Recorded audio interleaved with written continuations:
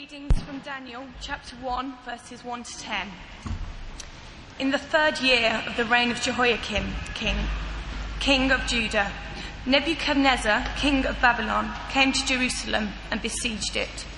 And the Lord delivered Jehoiakim, king of Judah, into his hand, along with some of the articles from the temple of God. These he carried off to the temple of his God in Babylonia and put in the treasure house of his God.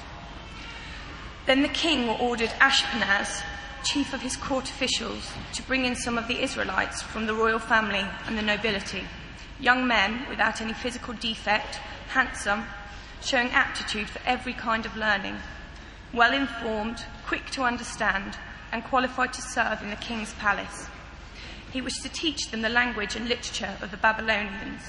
The king assigned them a daily amount of food and wine from the king's table. They were to be trained for 3 years, and after that they were to enter the king's service. Among these were some from Judah: Daniel, Hananiah, Mishael, and Azariah. The chief official gave them new names. To Daniel, the name Belteshazzar; to Hananiah, Shadrach; to Mishael, Meshach; and to Azariah, Abednego. But Daniel resolved not to defile himself with the royal food and wine, and he asked the chief official for permission not to defile himself in this way.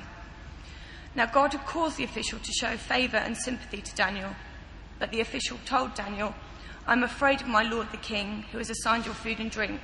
Why should he see you looking worse than the other young men of your age? The king would have my head because of you."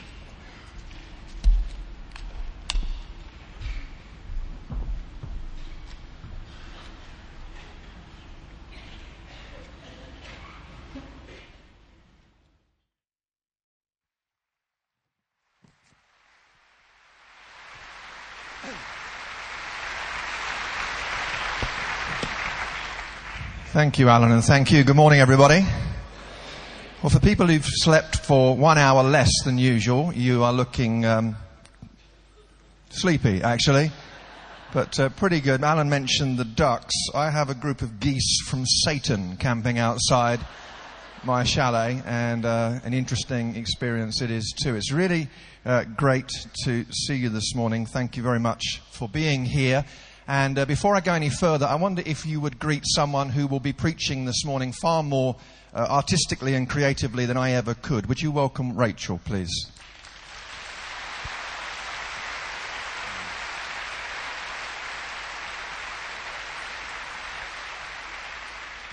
Alan mentioned that I am teaching pastor at Timberline Church in Colorado, and I live in Colorado and commute backwards and forwards between there and here approximately every 14 days, if you can believe that. All this flying is really messing me up. I'm actually only 17, but all this flying is having quite an effect. But I was flying to Oregon recently, and my experience was wonderfully punctuated by a man who tried to board the plane and really did create quite a kerfuffle on board because he wanted to travel with his pet goldfish, and this is not usual.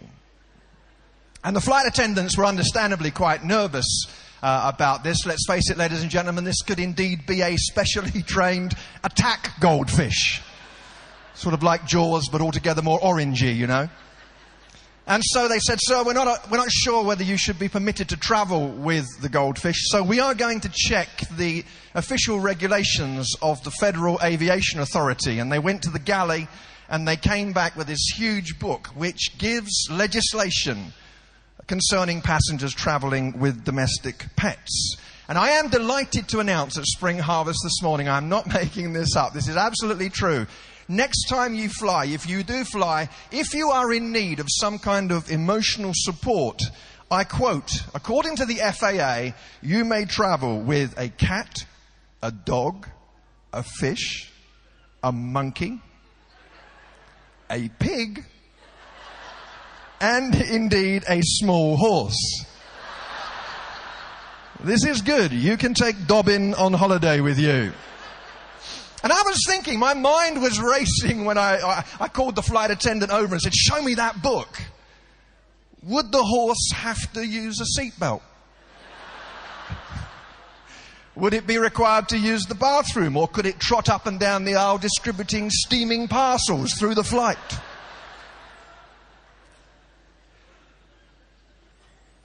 And as I looked at the book, it suddenly occurred to me that this was utterly irrelevant to everyday life. What kind of pig is going to watch the in-flight movie? Utterly irrelevant. There are some people who would like us to think that the book that we hold in our hands today, God's Word, is somehow disconnected from our modern, sophisticated 21st century world. That somehow it doesn't really have anything to say about practicality. It's all engaging with piety. And they couldn't be more wrong. Because this book is the most stunning, relevant, practical treasure trove of wisdom that exists on planet Earth. And certainly that is true as we turn together this week to the book of Daniel, and as we study it in this Bible reading today in the next 5.5 hours together. Fear swept through the tent. You see, for us living as we do in what has been described as post-Christian Britain, this moral maze that we live in, this odd place of relativism and pluralism, where we can feel turned around and disorientated, where there seems to be a complete vacuum of values, there is help for us here in Daniel's book. The story of a man and his friends who lived 2,600 years ago, around 600 BC. Facing, as we all do, a surprise in life. Sometimes I wish I had a chart that would show me which bit of life I'm in. I think sometimes we think that the characters of the Bible were like that. That when David woke up that morning that he went out to fight Goliath, he said, "Good morning, Dad. What chapter is it today?" And his dad said, "Oh, it's 1 Samuel 18. It's the bit where you give the big boy the radical haircut starting somewhere around here." Life is full of surprises. And suddenly Daniel was deported to a strange land where almost everything about the culture was disorientating. The music, the food, the customs, the religion, the philosophy, the education, the values, they were foreign to him. This young man, a contemporary of fiery Ezekiel, his name means God is my judge, suddenly caught up with the rest of his world in this period of exile. It was not a surprise, or rather it was a surprise, but it shouldn't have been a shock that this had actually happened. You see, God had warned his people that life has consequences. And that if they continued in their rebellion, their persistence in evil, that would lead to captivity. Deuteronomy 28, verses 63 and 64. "You will be uprooted from the land you're entering to possess. Then the Lord will scatter you among all nations from one end of the earth to another." And the prophets had repeatedly yelled and screamed and wept. Examples in Isaiah 39 and Jeremiah 21 and 25. But now, a young and evil king, Jehoiakim, was on the throne in Jerusalem.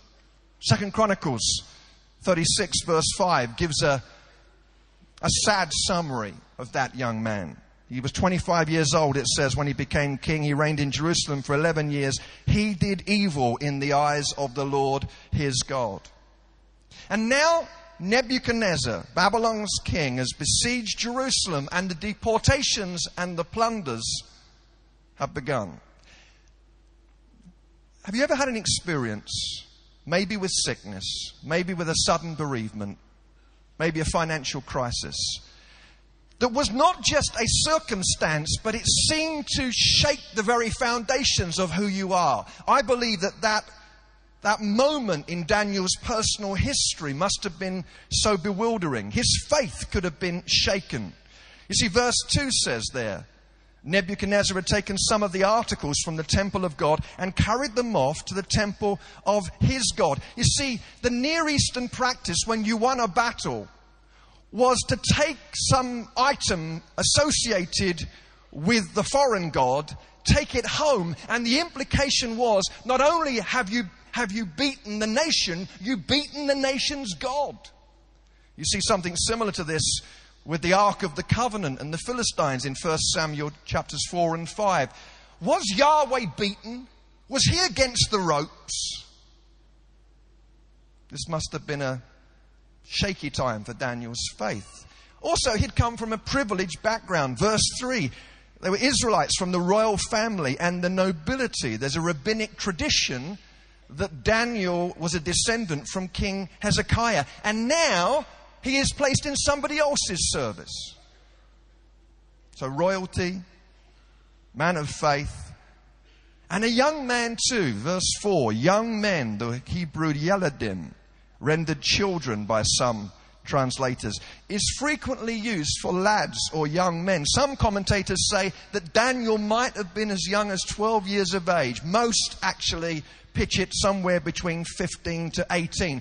Still very impressionable, certainly inexperienced, suddenly relocated into a strange land. How would he cope? How will we cope? You see, Psalm 137 verse 4 asks the poignant question that we will wrestle with this week at Spring Harvest. How can we sing the songs of the Lord while in a foreign land? And the Bible makes it very clear elsewhere that in a sense, this world will always be a strange foreign land for the people of God. John 17, Philippians chapter 3. God's people are strangers in the world, says Peter in 1 Peter 1 verse 17. So how can we sing? How can we sing?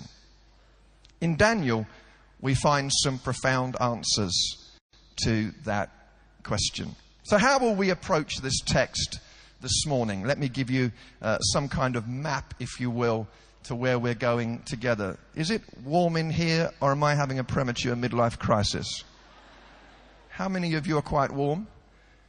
How many of you are perfect and you're saying, touch the thermostat and I will kill you? Okay. How many of you are cold and for you nothing can be done? Right. How can we approach this text this morning? Let me tell you where we're going. First of all, we're going to take just a few minutes to do some foundational work. I'm going to give you a few technical details.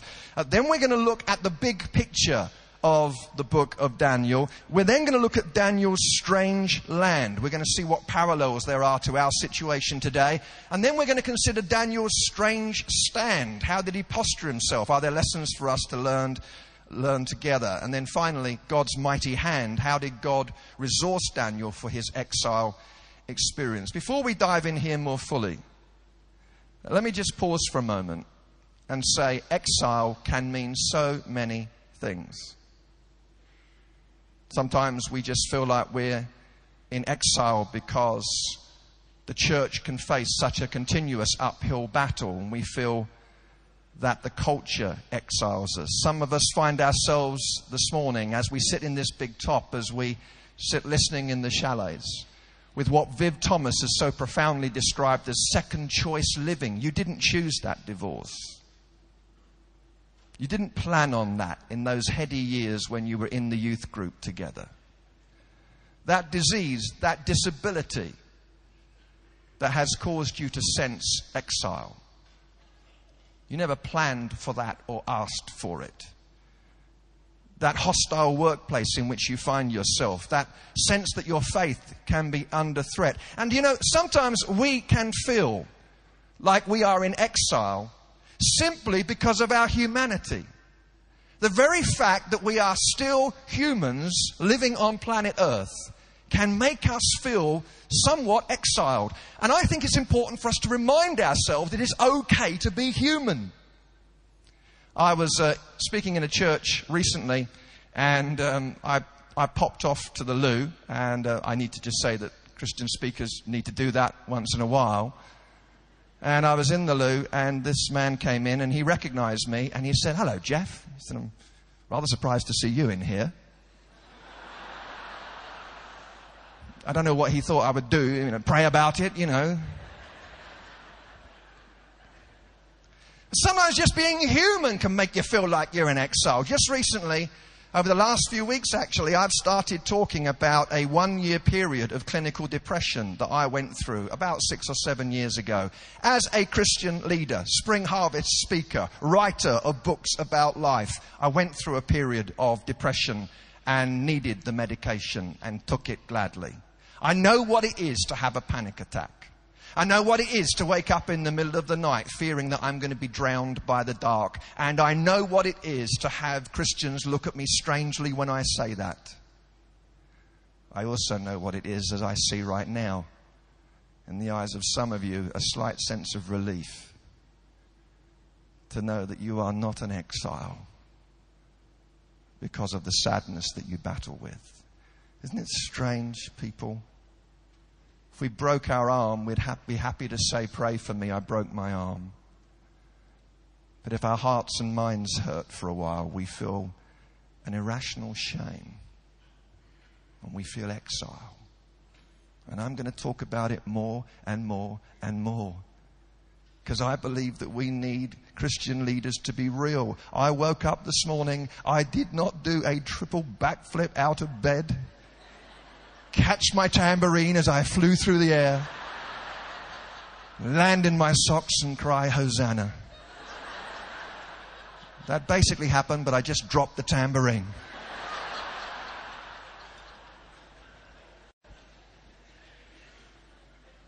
Exile means many different things. Let's do some foundational work together.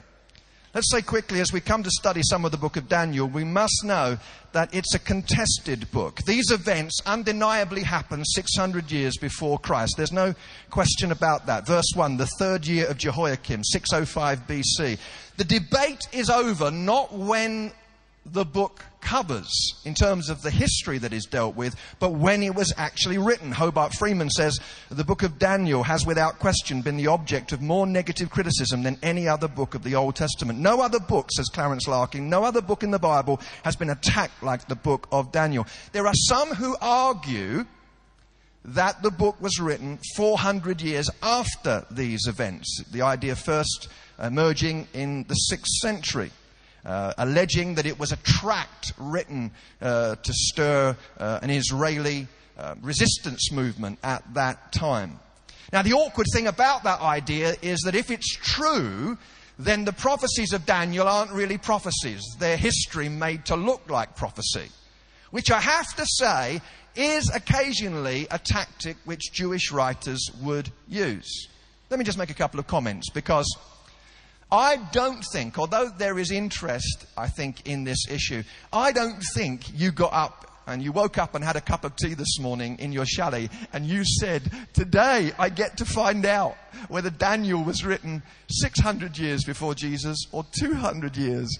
Hooray!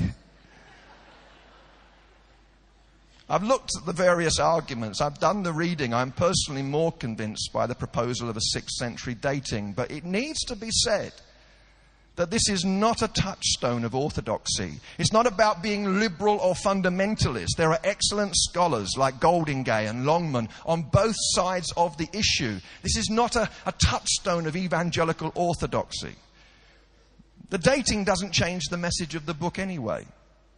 Baldwin, in A Theology of Daniel, says the fact that the dating cannot be ascertained for certain does not greatly affect its interpretation. It's a contested book. It's an explosive book. Rushdoony, in his book Thy Kingdom Come, says Daniel is one of the most explosive books in all human history, because it assumes at every level a philosophy and a theology about God which is fundamentally controversial and confrontational to the popular ideas that humanity would like to have about God. Daniel's God is self-sufficient, omniscient, omnipotent. There's prophecy that is boldly predictive there. Daniel narrates miraculous events. He asserts the total government of God.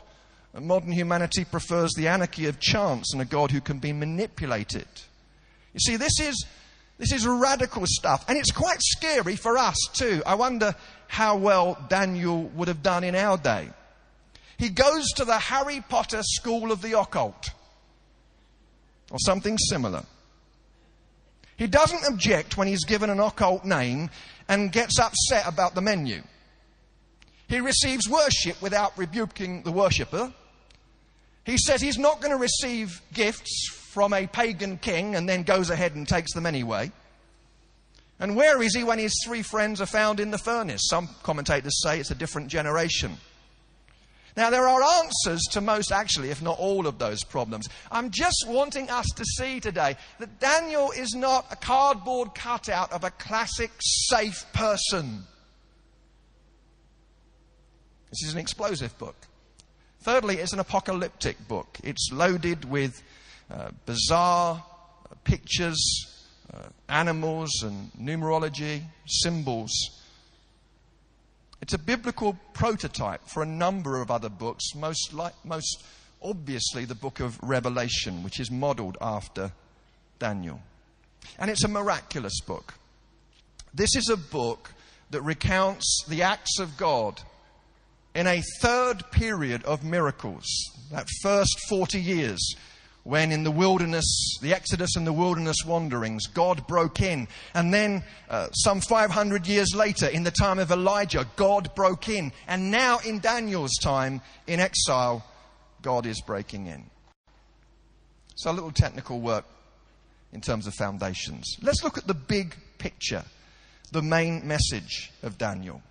Can I just say that this is a book about conflict? It's about warfare. It's about an invisible battle which occasionally pokes through into everyday reality and is manifestly obvious. Babylon in Daniel is not just a location, it's a system of beliefs and values. The city of this world contested against the city of our God, or the city of God as Augustine would put it. A conflict which is traced in Scripture from Genesis to Revelation. It's about warfare. Can I pause for a moment and say, we need to understand in a balanced way, biblically founded, that we are in a fight today. There are some Christians who go to the extreme where everything that goes wrong is the devil's fault. You know, you dropped the milk this morning in your kitchen. Satan is there camping in your bathroom, surely responsible for this mishap. Some of you have heard me tell a little story about a worship leader who was prone to blaming everything on the devil. He was obsessed. He wasn't demon-possessed, he was demon-obsessed. And he was insisting that everyone raise their hands in worship in that kind of cheerleading style, which frankly leads me towards atheism. And he said, everyone raise your hands. And as he raised his hands, his belt buckle gloriously exploded. And his trousers fell down to his ankles, revealing a voluminous pair of boxer shorts, apparently manufactured by Mr. Walt Disney. Mickey and Minnie running all over the place with their hands raised, actually, coincidentally. And as he leaned down to pull up his trousers, he breathlessly leaned towards the microphone and said, "It's amazing what Satan will do to you when you're trying to worship." Gentlemen, check those belt buckles now. And I don't want to get into that kind of frank madness. But I do not want to be oblivious to the reality that there is an invisible realm and there is a battle raging, and we can veer wildly between the two extremes. This is a book about conflict, but most of all, it's a book about God.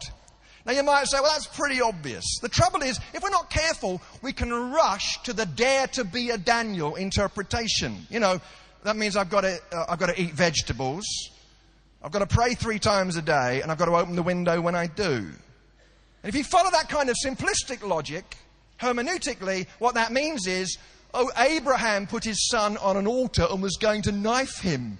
Maybe I should do the same.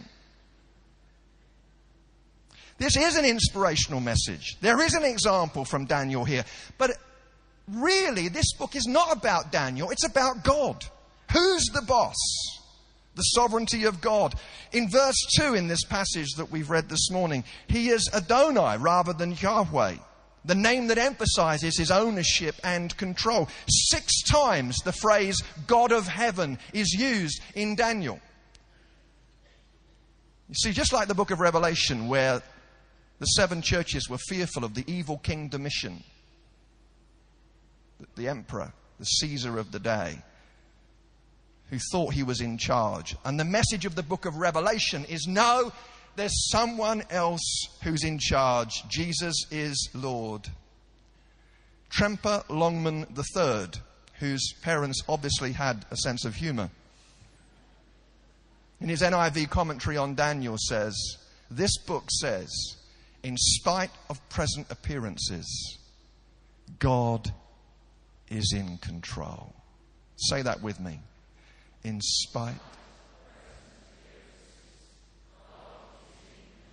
Not a bad practice. One more time. In spite. So we've done some foundational work. We've looked at the big picture. Let's think for a few minutes about Daniel's strange land. What is exile like? Well, first of all, when you're in exile, you feel powerless. This servant, Ashpenaz, and I've got a weird mind, obviously. My research revealed that his name literally means horse's nose. That may be of profound interest to you. And the sad thing is that for one or two, that's the only thing they'll remember about today. Ashpenaz is commissioned to get these boys to Babylon. Royalty is being herded. They feel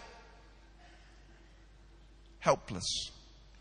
Last week I was at a meeting in London that Steve Chalk, so grateful for Steve. He is a member of the Spring Harvest leadership team, and as a friend and as a colleague, I would like to say, I hope without it sounding remotely patronizing, how proud I am of all that God has enabled Steve to do and continue to do. And he has organized some FaithWorks lectures, and last week in London, Prime Minister Tony Blair was invited to address the group there. I went along with some friends and colleagues from Spring Harvest and listened to Tony Blair speak. I then checked the press the next day, the Daily Telegraph, the Daily Mail, and, while eating a breakfast in the Little Chef, the Sun. Just wanted to give that explanation there. And I realized again that the news is not the news. I don't know what meeting they attended, but it wasn't the same one that I went to. And we realize that the media is ultimately in control, and they can say whatever they like. Forget the idea that the government rules. The media are the new educators. And as I read that article and wanted to write my letter to say, no, he didn't say that, I felt that sense of powerlessness. Excessive fear is always powerless, says one Greek scholar. And we can identify with that feeling. When you're in exile, you feel like someone else is pulling the strings. Secondly, it's about good people being in a bad place. Verse 4, these were young men without any physical defect, handsome, showing aptitude for every kind of learning, well-informed, quick to understand, qualified to serve. Nebuchadnezzar wanted these young men recruited. They were in a bad place because they were the best. Will you forget the idea that if you're good enough, you won't have any bad stuff? Will you forget the notion that if you read the right book or send a few quid to the evangelist on the TV, that somehow you can escape the bad stuff if you have enough faith? It isn't true. A man came up to me recently after a service. He said, is it okay to say that I've got a headache? I said, well, without sounding like Julie Andrews, let's start at the very beginning. Do you have a headache? He said, yes, I do. I said, well, then it's all right then. Faith is not a denial of the reality. Faith is not kissing your brains goodbye. So many Christians seem to do that. We'd rather die than think. We're so narrow-minded, our ears touch in the middle.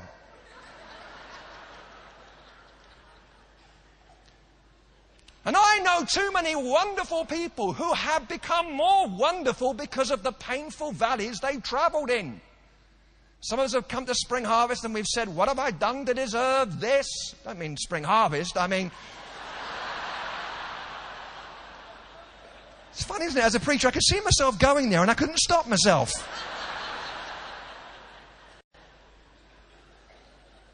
This is about being powerless, good people in a bad place. It's about intellectual alienation, being taught the language and literature of the Babylonians. Astronomy, mathematics, natural history, mythological literature, agriculture, architecture. There is a pressure on to change their thinking. Are you like me? Are you sometimes made to feel strange because you believe in Jesus Christ? Like in our culture, you can believe in anything you like except the risen Jesus. In Britain today, if you model your life around a dead Ecuadorian fruit bat by the name of Doris the Winged One, then that's cool. But then you say, he is risen. And people go, Again, forgive me, I've talked about it before, but living in what Michael Novak has called a toxic culture, sometimes we feel intimidated. I like to talk about Jesus on airplanes because there's nowhere for people to go.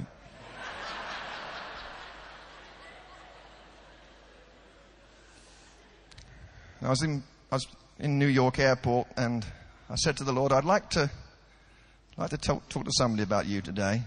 And God doesn't... Sometimes Christian speakers, we give the impression that we have this sort of red telephone to God, you know, and we... Hello, Lord. Hello, Jeff.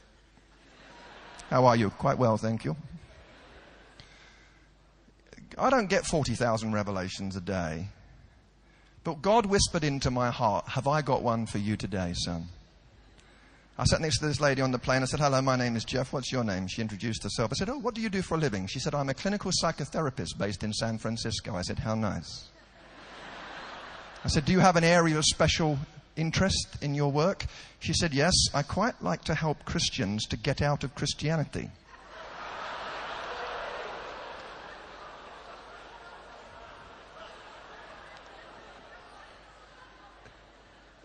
She said, what do you do?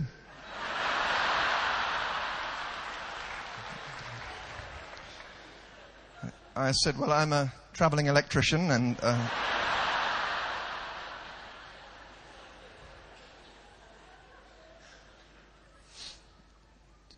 She said, what do you do? I said, I'm a Christian.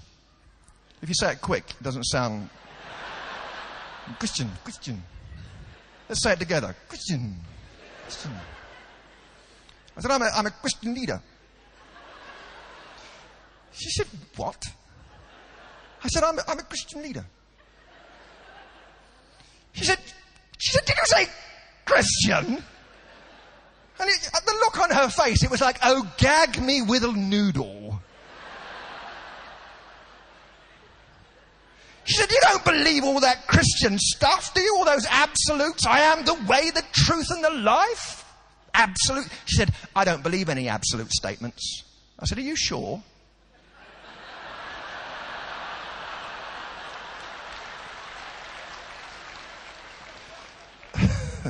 She said, yes. I said, well, maybe we're not flying in an aeroplane right now. Maybe we're flying in a large boat. I am in an aeroplane is an absolute statement. She said, you may be right.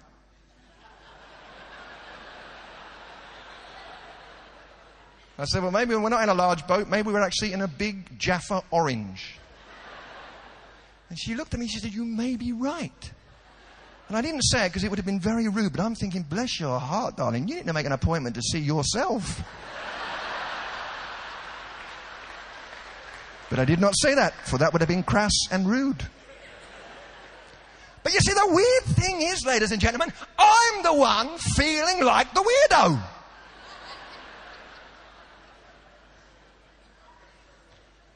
It's intellectual alienation. Exile meant subtle seductions. The king assigned them a daily amount of food and wine.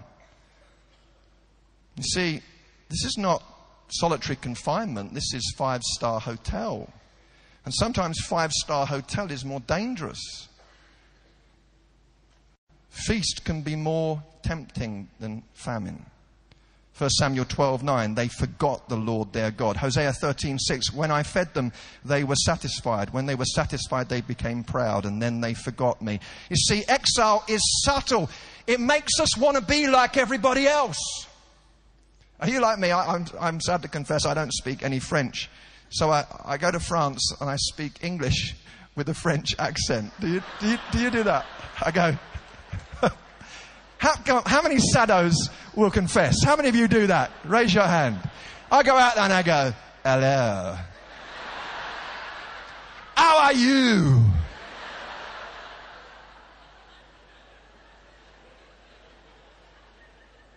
Because I want to sound like my surroundings. And these poor French people go, ooh. Exile means subtle seduction. Their identity was threatened. They are renamed. Hananiah, the Lord is gracious, to Shadrach, under command of Aku. Mishael, who is what God is, to who is what Aku is.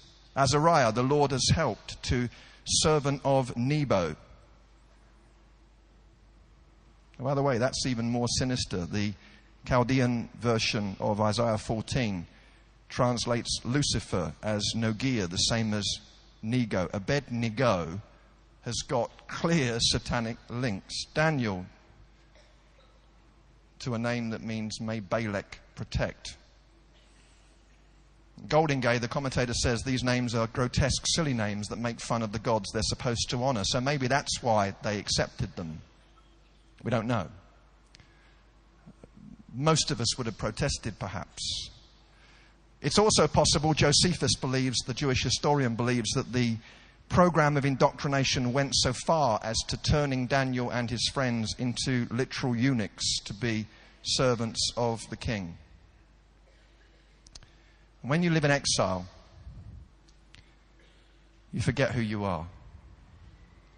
And one of the wonderful things about Spring Harvest this week is the opportunity to reaffirm our vows and to gather together into the community of God's people and to celebrate who we are. Because we so quickly forget. So let's move on and see Daniel's strange stand. You can read about it in verses 8 through 14. How many of you are still there? Say yes, Jeff.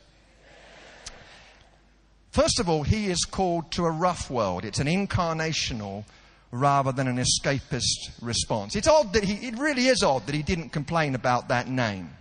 Maybe he was choosing his battles. He fully immersed himself in the 3-year teaching and training program. We can't speculate from the silence, but we do know that he threw himself into his new world with enthusiasm. Listen, church is not a means of escape from the real world.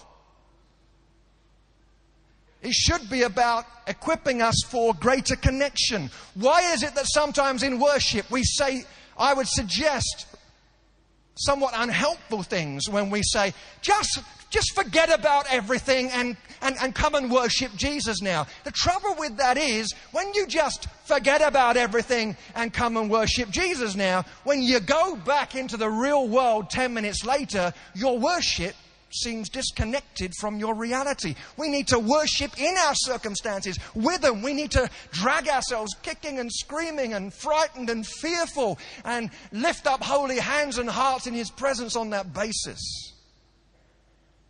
I'm nervous of a backing music spirituality where we live our moments of ecstasy to the soaring chords. And I love the worship and I love the musicians doing what they do. But real life doesn't come with backing music. Have you noticed? I go and watch Tom Cruise and I come out from the cinema and I think, there are differences between me and he. Don't even think about saying anything right now. I can see it on your faces and I'm very hurt. When Tom Cruise kisses his wife, the London Symphony Orchestra kicks in. They're following him around. Oh, time for a snog. Break out the bassoon. When I kiss Kay, there's no orchestra in sight.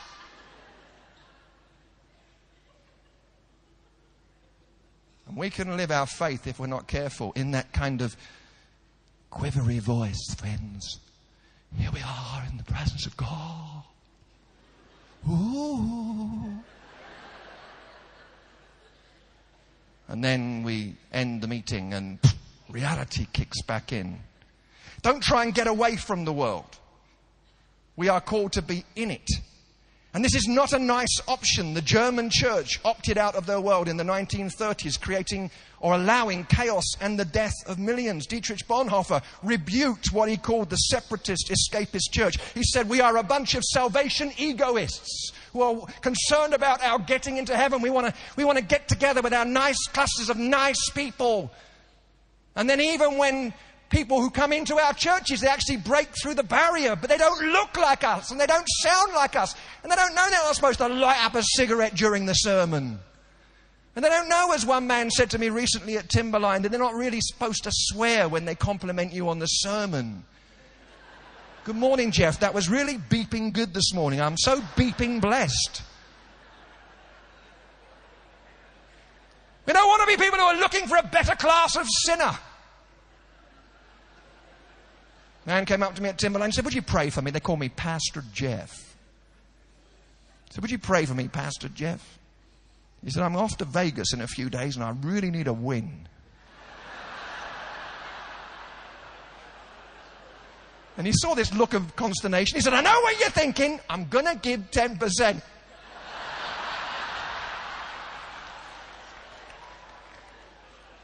I love it. I want church to be messy and mucky.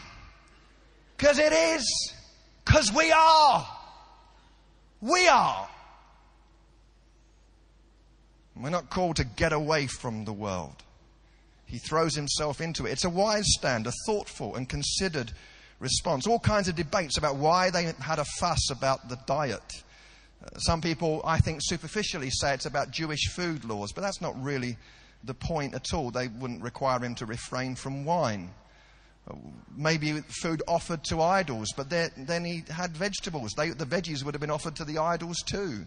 Most commentators believe that Daniel is making a stand, saying, no, our sustenance ultimately comes from God. We will look healthy. We're going to look great because God is with us and not because of the great kitchens of the king. One commentator says Daniel and his friends stand out like an oasis in the desert. He throws himself into his world, but he thinks, he considers his response. And as he does so, thirdly, he acts with great kindness. The official is nervous. He doesn't slap the official and say, don't you know a man of faith? He wins him, he woos him. The official shows favor and sympathy towards Daniel. Verse 9 says God had caused that to happen, but I imagine it was helped by Daniel being kind. Why are some Christians so rude? Why are some principled people so obnoxious? Friends in the US Senate have told me that some of the most obnoxious people they deal with are Christians, who rant and rave and write nasty letters and emails and even texts, because we've got a wide array of technology to help us be obnoxious these days. Why is it that in our churches we can be so rude, so profoundly unkind? Daniel was kind. My wife and I, we have a flat in Chichester. The first time I met our next door neighbour, I knew that she wasn't likely to come to the local Alpha course. I left the gate open for about a minute. We'd not been introduced. She said, did you leave the gate open? I said, yes. Sorry. She said, don't leave the gate open. I want the gate shut. Except for a few moments when human bodies pass through it. Do you understand? I said, I understand. I went into my flat. I was angry. I tried to read the Bible, but I could only find those psalms about breaking people's dentures.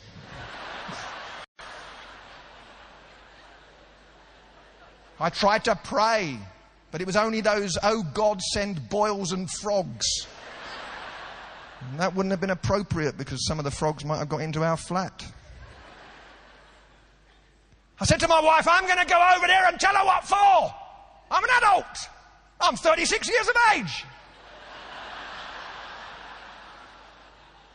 Thank you for your support.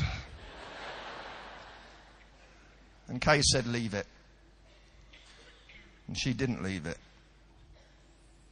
And she went over and chatted and took a bottle of wine and wooed and won. And the lady from across the hall came over to our flat about 4 weeks ago, spent an hour talking with Kay, crying, talking about her depression. She gave her one of my books.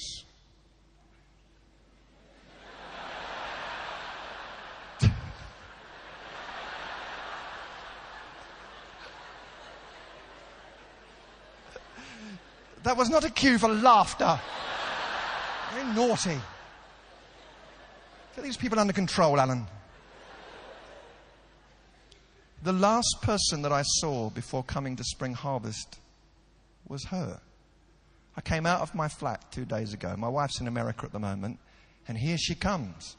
And I'm thinking, check the gate. There is a God, for the gate is closed. Hello, Jeff. How are you? Thanks for the book. Started to read it. Talks with me for half an hour. Where are you going to? I'm going to Butlins. I'm going to Spring Harvest. Give my love to Kay, won't you? And then as I drove off to go to Spring Harvest, she's waving me off. See, kindness isn't rocket science. Daniel was kind. He saw that God was involved, albeit selectively. God caused the official, verse 9, to show favour and sympathy for Daniel. Very quickly, can I just say, sometimes we think God is either going to be totally involved or not involved at all. Look at this picture. They are in exile and God is showing up. See, unanswered prayer is not a problem. The problem's answered prayer. Why on earth should God answer any of our prayers with a 2/3 world dilemma that we live in our world today? It seems almost blasphemous that he would be interested, yet he is. He shows up. He's involved selectively. Daniel acts with consistency. The servant vacillates, but Daniel had resolved that he was going to do it, albeit with kindness. With 2 minutes to go, we see God's mighty hand at the end of all of this. At the end of the 10 days, verse 15, they looked healthier. Would you notice this language, brothers and sisters? Better nourished. The message here is that blessing creates excellence. They've got better health, knowledge, revelation. There's none equal to them. In fact, the language is used 10 times better than the rest. 3 times in the passage of Scripture that we've looked at this morning, God is there. God is giving. He gave Jehoiakim and Jerusalem to Nebuchadnezzar, chapter 1, verse 2. He gave the chief officials sympathy towards Daniel and his friends, chapter 1, verse 9. He gave the 4 Judeans knowledge and understanding, good health. You see, blessing creates excellence. But there's something else as well as we come to a conclusion today. See, it's not really about vegetables. It's not really about diet. Because the messenger of God has been maneuvered into place near the king's throne. He's got favour with that servant. The king likes him. Why? Because in spite of present appearances, God is in control. And this Easter morning, we remind ourselves that Ashpenaz, the horse's nose, is dead. And Nebuchadnezzar, described in Daniel 2:37 as King of Kings, he's history. He's dead. And Darius the Mede and Belshazzar the arrogant, and for that matter, the Emperor Domitian, who over in the book of Revelation was persecuting the Christians in the Circus Maximus in Rome. They are all dust. But today, thank God, we can say that Jesus, who according to Revelation 17 and Revelation 19 is the real King of Kings and Lord of Lords. And he is very much alive.